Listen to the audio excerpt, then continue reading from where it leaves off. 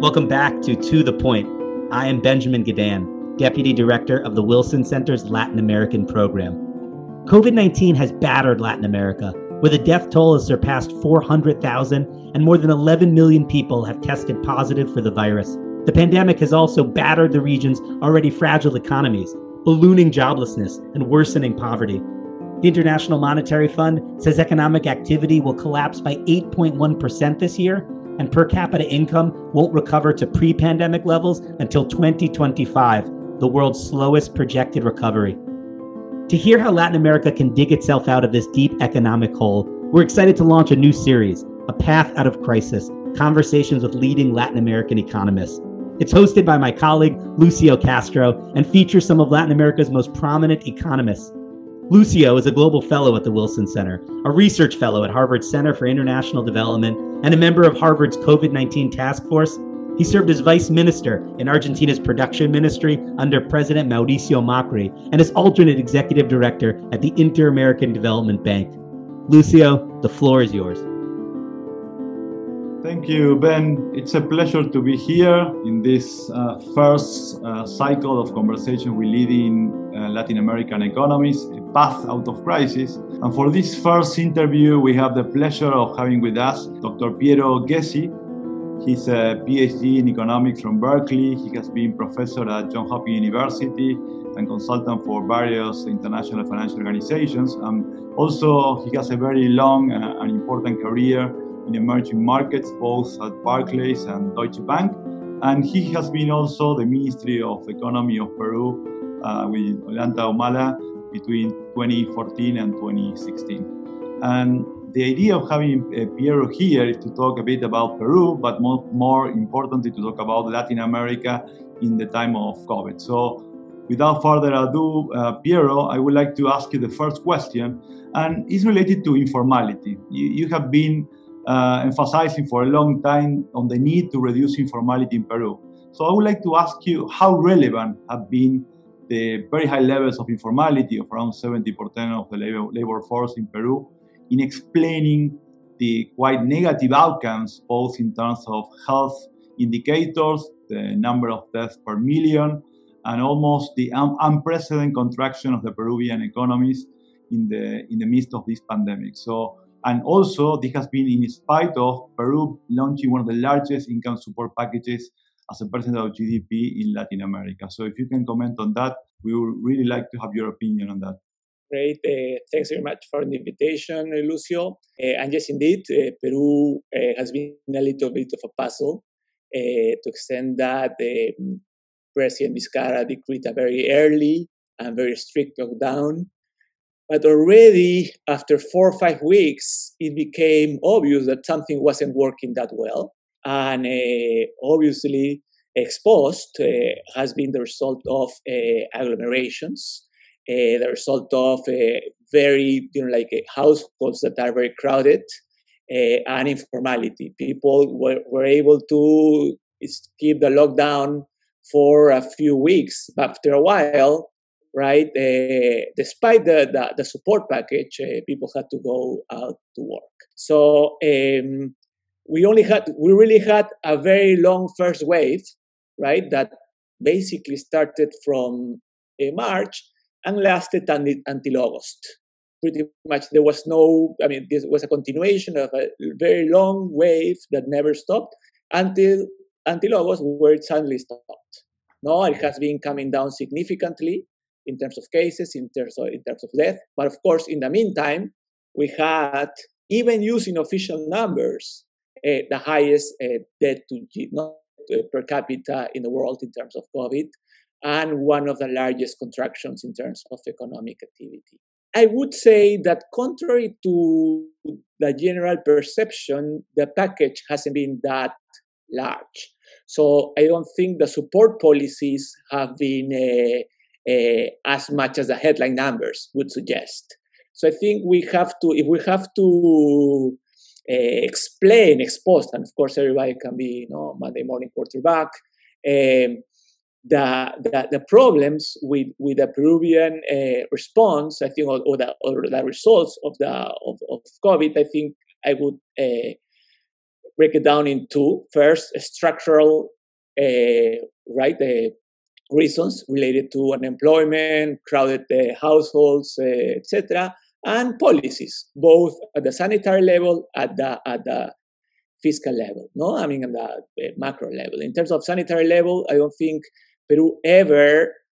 So we had a very strict lockdown that, at the same time, induced agglomeration. No, that was a very clear mistake from the beginning. So because were so tight, right? People had to live at the same hours, and in mercados, the abastos, right? That were closed spaces that are an excellent opportunity for that virus to propagate. So I think there was a very obvious mistake that Peru made very early on. So tightened so much that left people living at the same time, the same places. And that implied significant agglomerations that we know now are a lot more important than other stuff like cleaning your hands. No, that was the first thing. So it was a combination of structures and some at the policy level, like errors, I think, at both the sanitary level and the fiscal level. In terms of sanitary level, was this like that the strict lockdown that induced agglomerations. We never really put together an testing and tracing program. I mean, Peru has been using serological tests all along. We really never developed the capability of molecular tests. So at some point, Peru had incredible number of daily tests, but 95% were serological tests, no molecular tests. So that has been a terrible mistake. And I think at the economic level, one of the main problems has not been support the labor market. I think the labor market support has been almost non-existent. There was an initial bonus, an initial subsidy to the payroll, but no more than that. So it's not a terrible.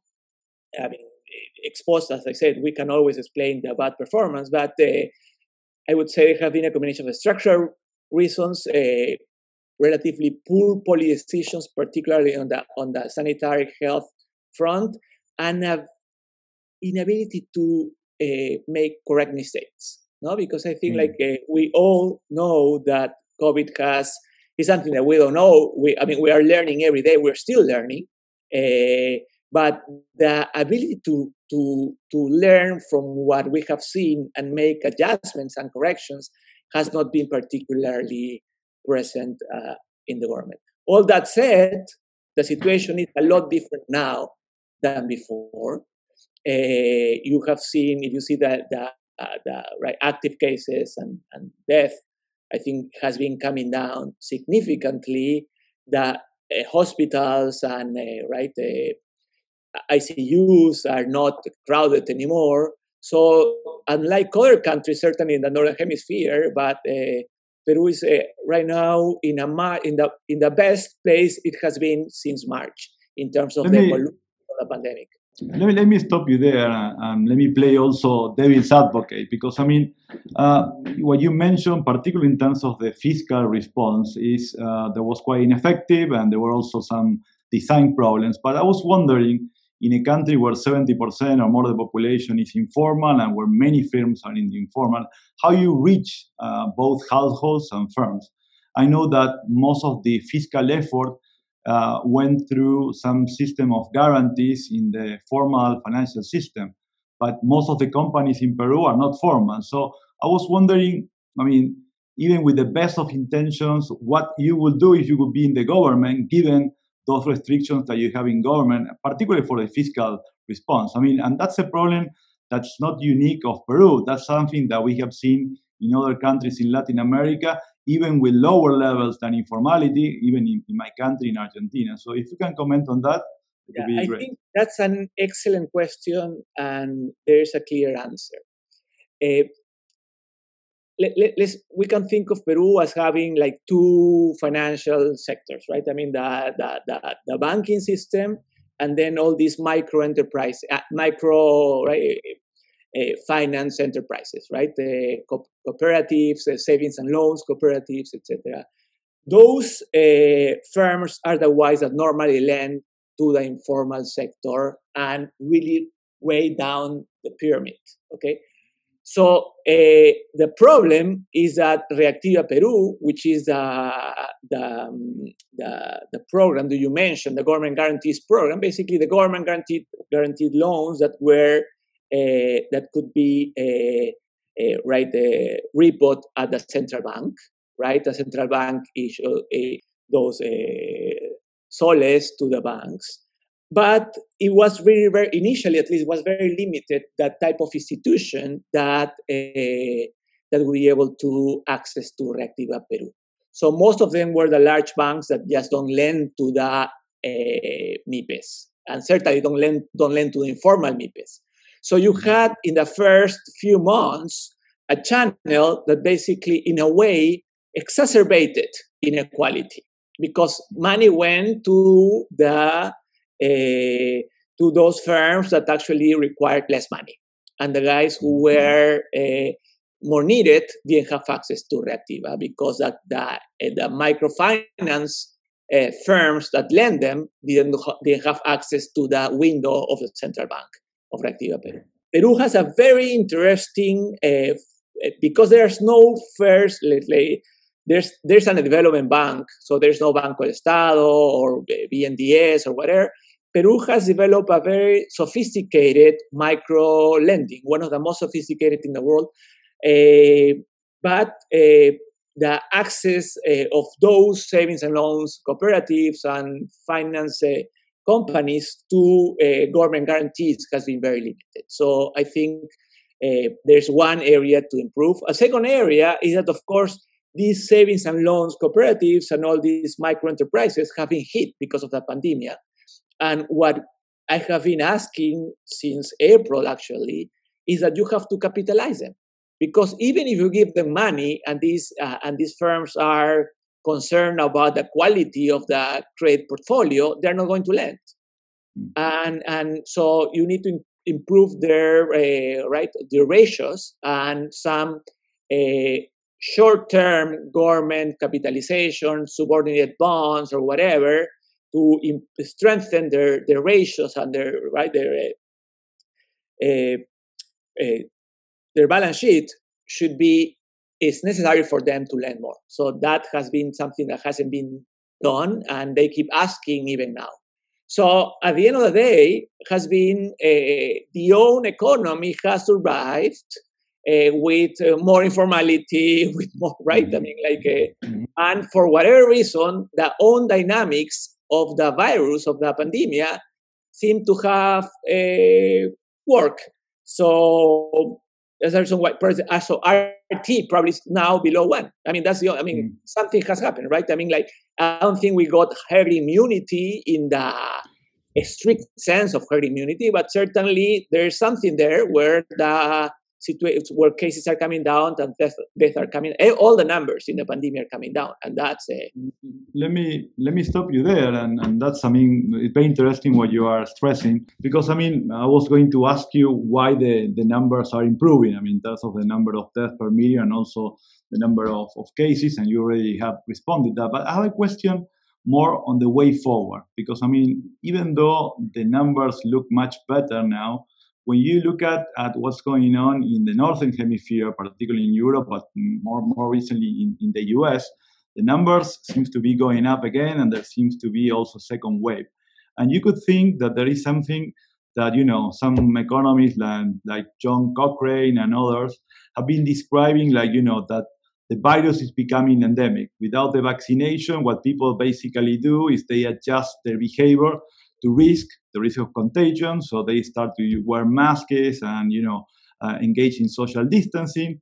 And then when things seem to be improved, people just relax and they don't engage in this kind of less risky behaviors. And then what happened?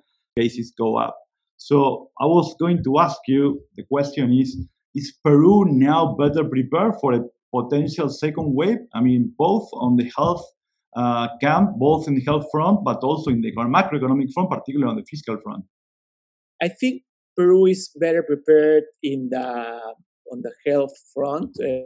Certainly, there has been some increased capabilities in terms of ICUs, in terms of hospital beds, etc. But I actually think that there's something that has happened, which is that the mandatory mask has been very compliant, and social distancing keeps very compliant. I mean, I don't leave my house very often, and many people. I mean, if you go in the streets, everybody's using a mask. I mean, there's no informality there, so compliance is 100%. And I have never seen anything compliant 100% in Peru. So it's people are just that we're so scared, and that scariness is not going out easily. So probably what happened is that, of course, the basic reproduction number that are 0 came down, let's say, to 1.3, 1.4, whatever. And then you have, so we had a massive failure. So you probably had 35% of Peruvians having infected. You had the excess death in Peru is 90,000. If you use reasonable numbers of fatality rates, you probably may have, you can come up with 50% of the population being infected. I think that's an exaggeration, but you could easily have 30%. With the 30% infected people, you already could have the RT, the effective reproduction number, below 1, and that can explain probably the evolution. As you said, that's, of course, a very fragile equilibrium. It's a precarious equilibrium because it depends on people still changing behavior. But I think it's very different from Europe, very different from the US, where the percentage of people infected is a lot lower because the failure hasn't been that massive. Because you really were able in Europe to control the pandemia, right? And the lockdowns worked. The lockdown didn't work in Peru. So you had some sort of, a massive infection. And you have seen it region by region. Initially it was in the Amazonian regions. You had huge spikes in April and suddenly collapsed in May. And it was not a result of lockdowns or policy. It was a result of a lot of people being infected. Of course, as you have seen the studies, we don't know how long this immunity lasts. But so Peru is very prepared. I would say that I'm not that pessimistic. I don't think it's so easy to say that we're going to have a second wave. I think we could avoid a second wave at least for a few months. It's not immediate. And I think if it does happen, I think we have more capabilities in the health sector. Now, on the fiscal front, of course, our balance sheet has been, we were the jewel, right?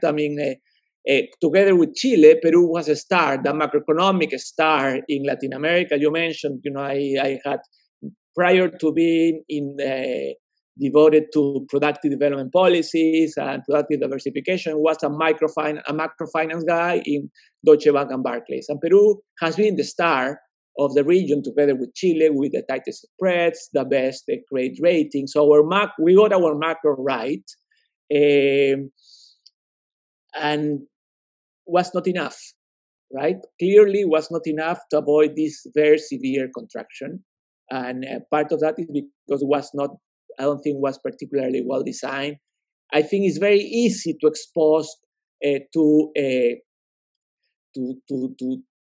say that everything is explained because of informality.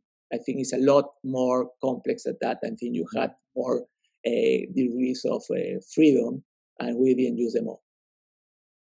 Great. But let me take you a bit more forward. And in a scenario that we might not have a vaccine until, let's say, the end of next year available for all the Latin Americans, and maybe for many of the low, high, middle income countries, maybe in the northern hemisphere that might be available, but most likely that's not going to happen. So, and we're going to see this a scenario where the economy is kind of growing intermittently. Because you have to go back to lockdowns, or maybe more limited way, more limited fashion, regionally, for certain groups of the population.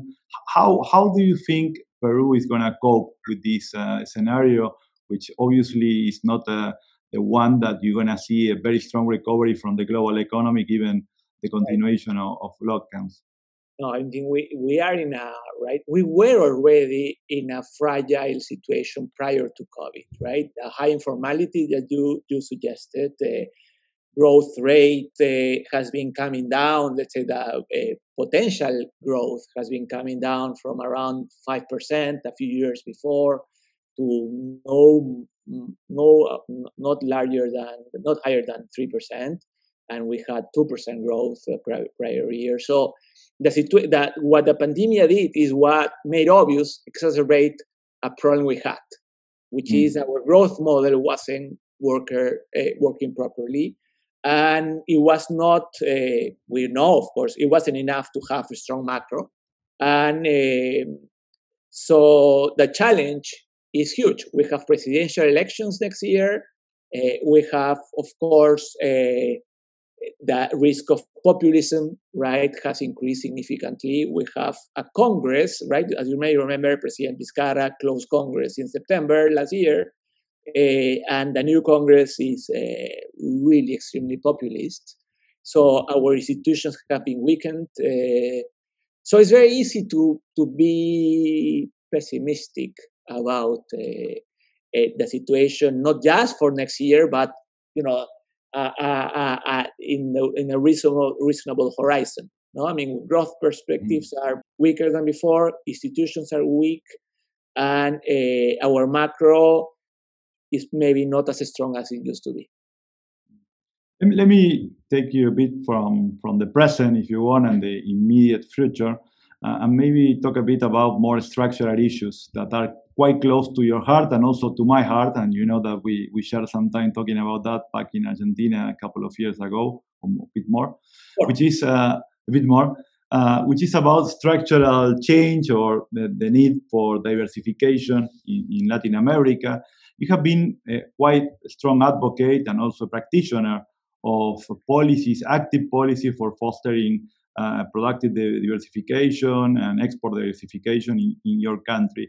I would like to ask you your reflections on the role of these policies in the current situation. Are they still as valid as they were when you were a minister in Peru? They are more needed given the exhaustion of this growth model that you were describing in the case of Peru? I think they're even more needed. No, the way I see things is that, I mean, like, of course, most Latin American countries have the coexistence of two main sectors, pretty much.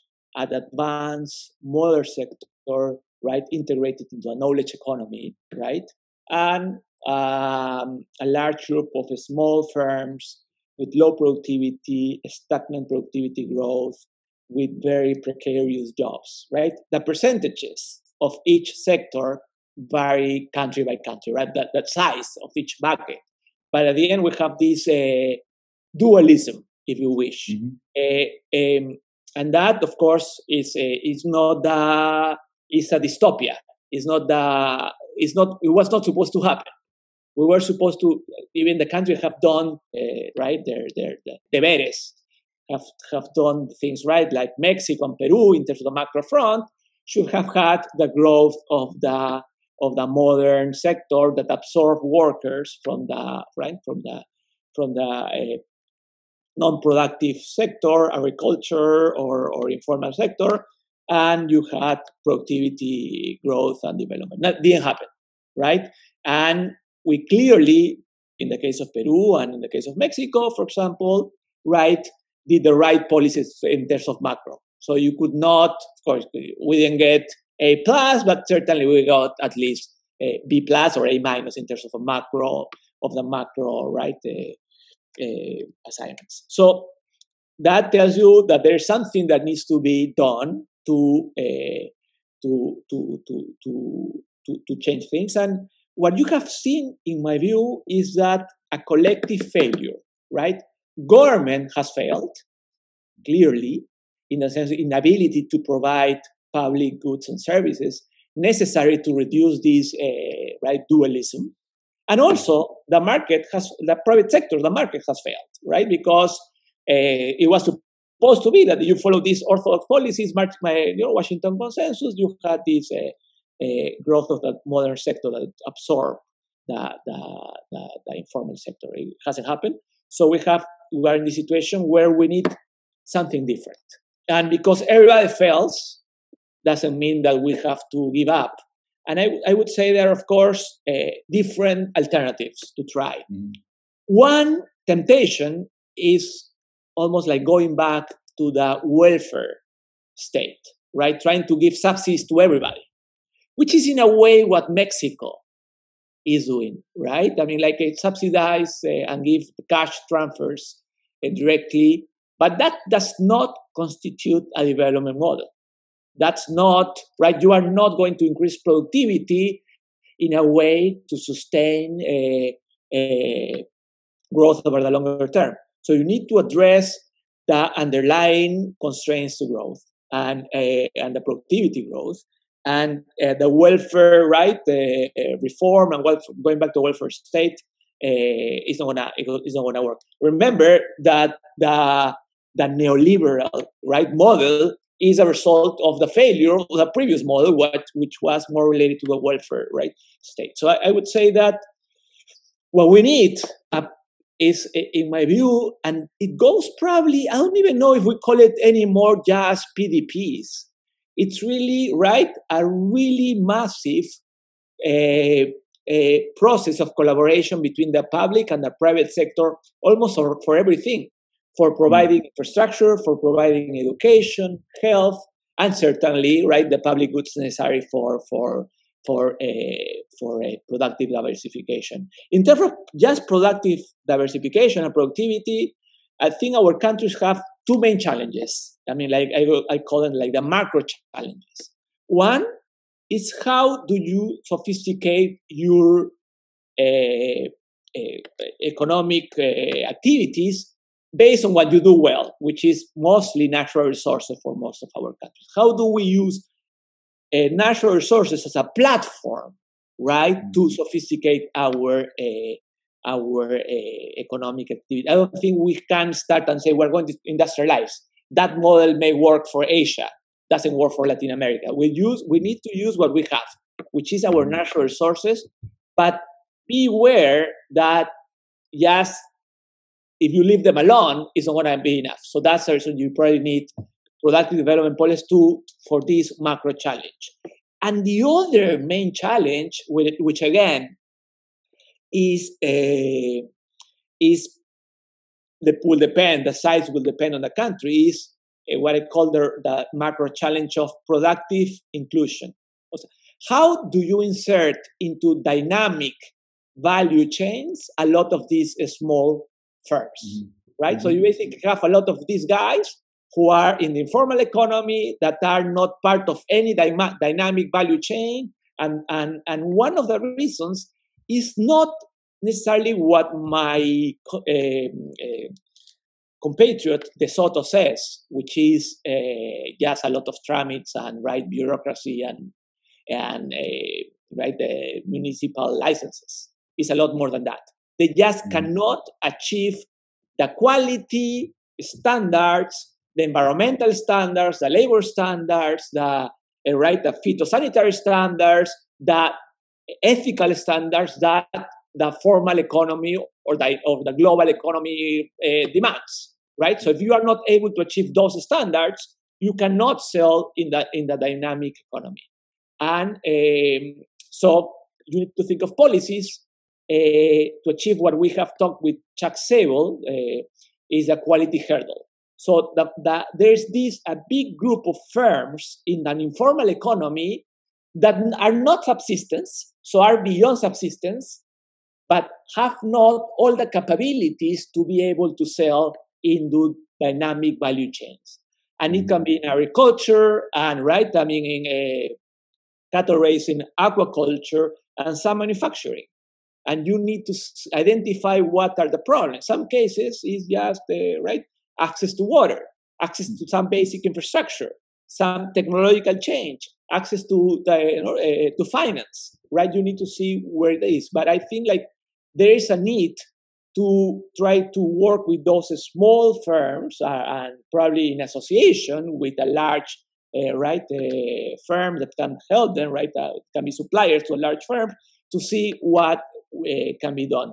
Chile had some success with the suppliers programs and with Corfo, and I think like that's a very promising area, and we have seen it in Peru as well very recently, just this year actually, where we are seeing how you can work with some of these firms that actually have many capabilities. So right now they're in the informal sector, but actually have a lot of the capabilities to thrive in the formal sector under the right conditions, right? But of course, if government doesn't do anything, nothing happens, because to invest in the capabilities to pass the quality hurdle requires investment and resources that they don't have. No, I wanted to comment on that, where you were describing this type of policies. One thing that Ernesto Steins and other colleagues at ADB and you and myself, we have been working a lot on these PDPs or whatever you want to call it. But we see that the kind of missing link always in Latin America is in the government or state capabilities, and also related to that, on the stability of these policies. What you see, and I think that happened in Peru, when the Minister of Production or Minister of Industry changes, usually the way the government works in this area also changes.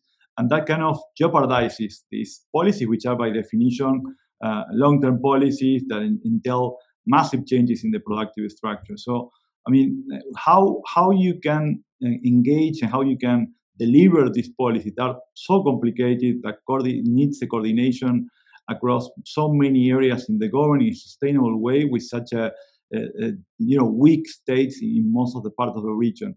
Do you think is it possible to kind of reach some kind of, instead of macro stability, productive stability in terms of productive policies? Yeah, that's a hard question. I think I would say that the main reason that happens is that people have not become convinced. I would say that in the case of Peru, the establishment really was convinced about the need of macro stability, was not that convinced about the need of these sort of development policies. I would say that state capabilities, of course, I mean, are a binding constraint, but I would say that it's not the most limiting constraint. Because state capabilities are built while doing. So if you start doing stuff, right now we have a clear example in Peru with the centers for innovation, right? Where they were not doing stuff. Now they are start to become articulators of value chains, right? And in the process, they are doing this stuff. And I would say one of the problems of the class, the experience in Latin America is that a lot of the coordination problems that you mentioned are at the local level. I mean, a lot of the coordination failures are at the local level. A lot of the cluster policies that have been advocated in Latin America actually work reasonably well when those problems are solved at the local level. But once in a while, quite often I would say, you need to be able to elevate those problems to the national level, right? So there's this complementarity, because if some problems are solved locally, but sometimes I need the decision of government. And I don't know if many governments outside Uruguay probably have really become convinced about the need of this sort of development policy. As you said, I mean, they're like having individual efforts of ministers who've started, but then if the establishment did not buy the idea of the continuity, of course, things stop very quickly. But I would say that I'm more convinced now than before that, the existing model hasn't delivered what we needed. And we need to use this pandemic to realize that we need to start a process of cooperation between the public and the private sector that, as I said, that goes beyond just productive development policies, but but also in PDPs. We have started to see this significant. I mean, like recently in Peru, and I hope this lasts, the change in government. But of course, it's always a risk. But regardless, what's the alternative? I think we need to think of, right? I mean, like, if we don't try this, what can we try? Like, we know that just that horizontal policies are not enough. We know that if we do not address the issue of productivity, we are not going to go very far.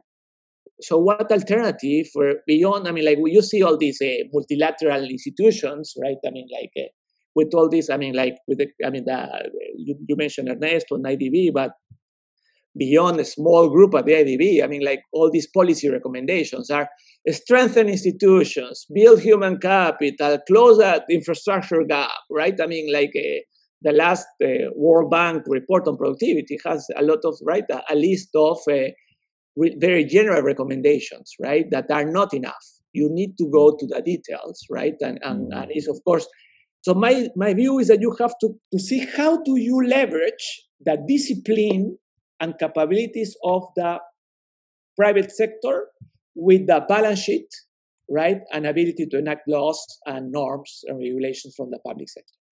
That so you need to make it the least, right, dependent on just huge government capabilities, right, and that's part of the. So finance has to be clearly a very important part of the solution, but very, right, smart finance.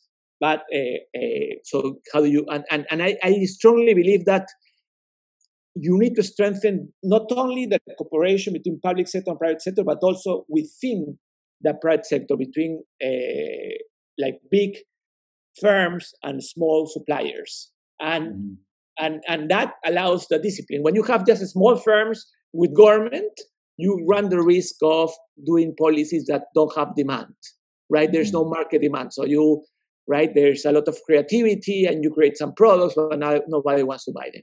When you have the smaller tractora, right, the tractor in a value chain, the tractor already knows the client, knows the customer, and knows what the requirements that need to get from the suppliers. So you need to focus on those value chains. I am increasingly convinced, and that happens a lot at the territorial level.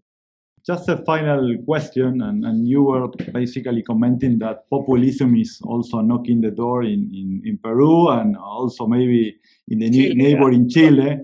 And I mean, I wanted to ask you about the region is kind of entering a kind of dangerous waters, because I mean, even in the best scenario, the region is going to have the government quite, sustainably damage balance sheets in the government, but also firms, high levels of debt. Most likely, in terms of growth, GDP growth potential is going to be diminished, and maybe the region is going to come back to the level that was in terms of production, maybe back in 3-4 years' time. So how do you see that? I mean, because even the countries that have been successful on the macroeconomic front and have created these independent institutions, the central bank, and also fiscal laws, etc., we see that they are also struggling with this problem in Latin America of a mismatch between massive demands that are increasing with the level of income per capita, at the same time ever and ever diminishing capability from the government to provide the goods and services the population is demanding. So if you can comment on that, what's your view on what's going on, even if Latin America gets out of this terrible pandemic? Yeah, I think we probably will get out one way or another out of this pandemic. But clearly what you comment is a very significant, more than a risk, right? I mean, we already had the plebiscite in Chile during the weekend. I think for Peru, the writing is on the wall. I think we are going to write the request for changing the constitution from Fujimori looks so similar to changing the constitution from Pinochet that is appealing. I don't think it's going to solve much. because the problems in Peru have little to do with the constitution and a lot more to do with our collective inability, as I say, to provide the public goods and services needed for the population. So yes, the risks are very large because the type of policies that I am convinced, and when we have seen it to the macro level, they can work very well, require time, patience, and to have people convinced, and that's not very prevalent in Latin America. So I would say outside Uruguay, because I think Uruguay is the country that has, but by far, has the largest probability of becoming developed in Latin America. Outside Uruguay, the rest of the region runs the risk of falling into this trap of populist policies, weaker institutions, weaker macro, and inability to growth, and inability to provide public services. So yes, I mean, it can be a terrible decade. I mean, even worse than the previous one. For some countries that, as you said, clearly Peru and Chile, were up until now, macro stars, at different development stages, but both countries, doing the right stuff in theory, but clearly with clear weaknesses. I do not know if the reaction to the neoliberal model is going to be the right reaction, which is this cooperation of the public and the private sector, or is going to be more of a Mexican type subsidies and that I don't think is going to take us too far away. We need a development model, and there is a development model that could work based on our strengths. I don't know if we're going to have the political and the collective will to follow it. So the risks are there, and it's very easy to be pessimistic. With this pessimist note,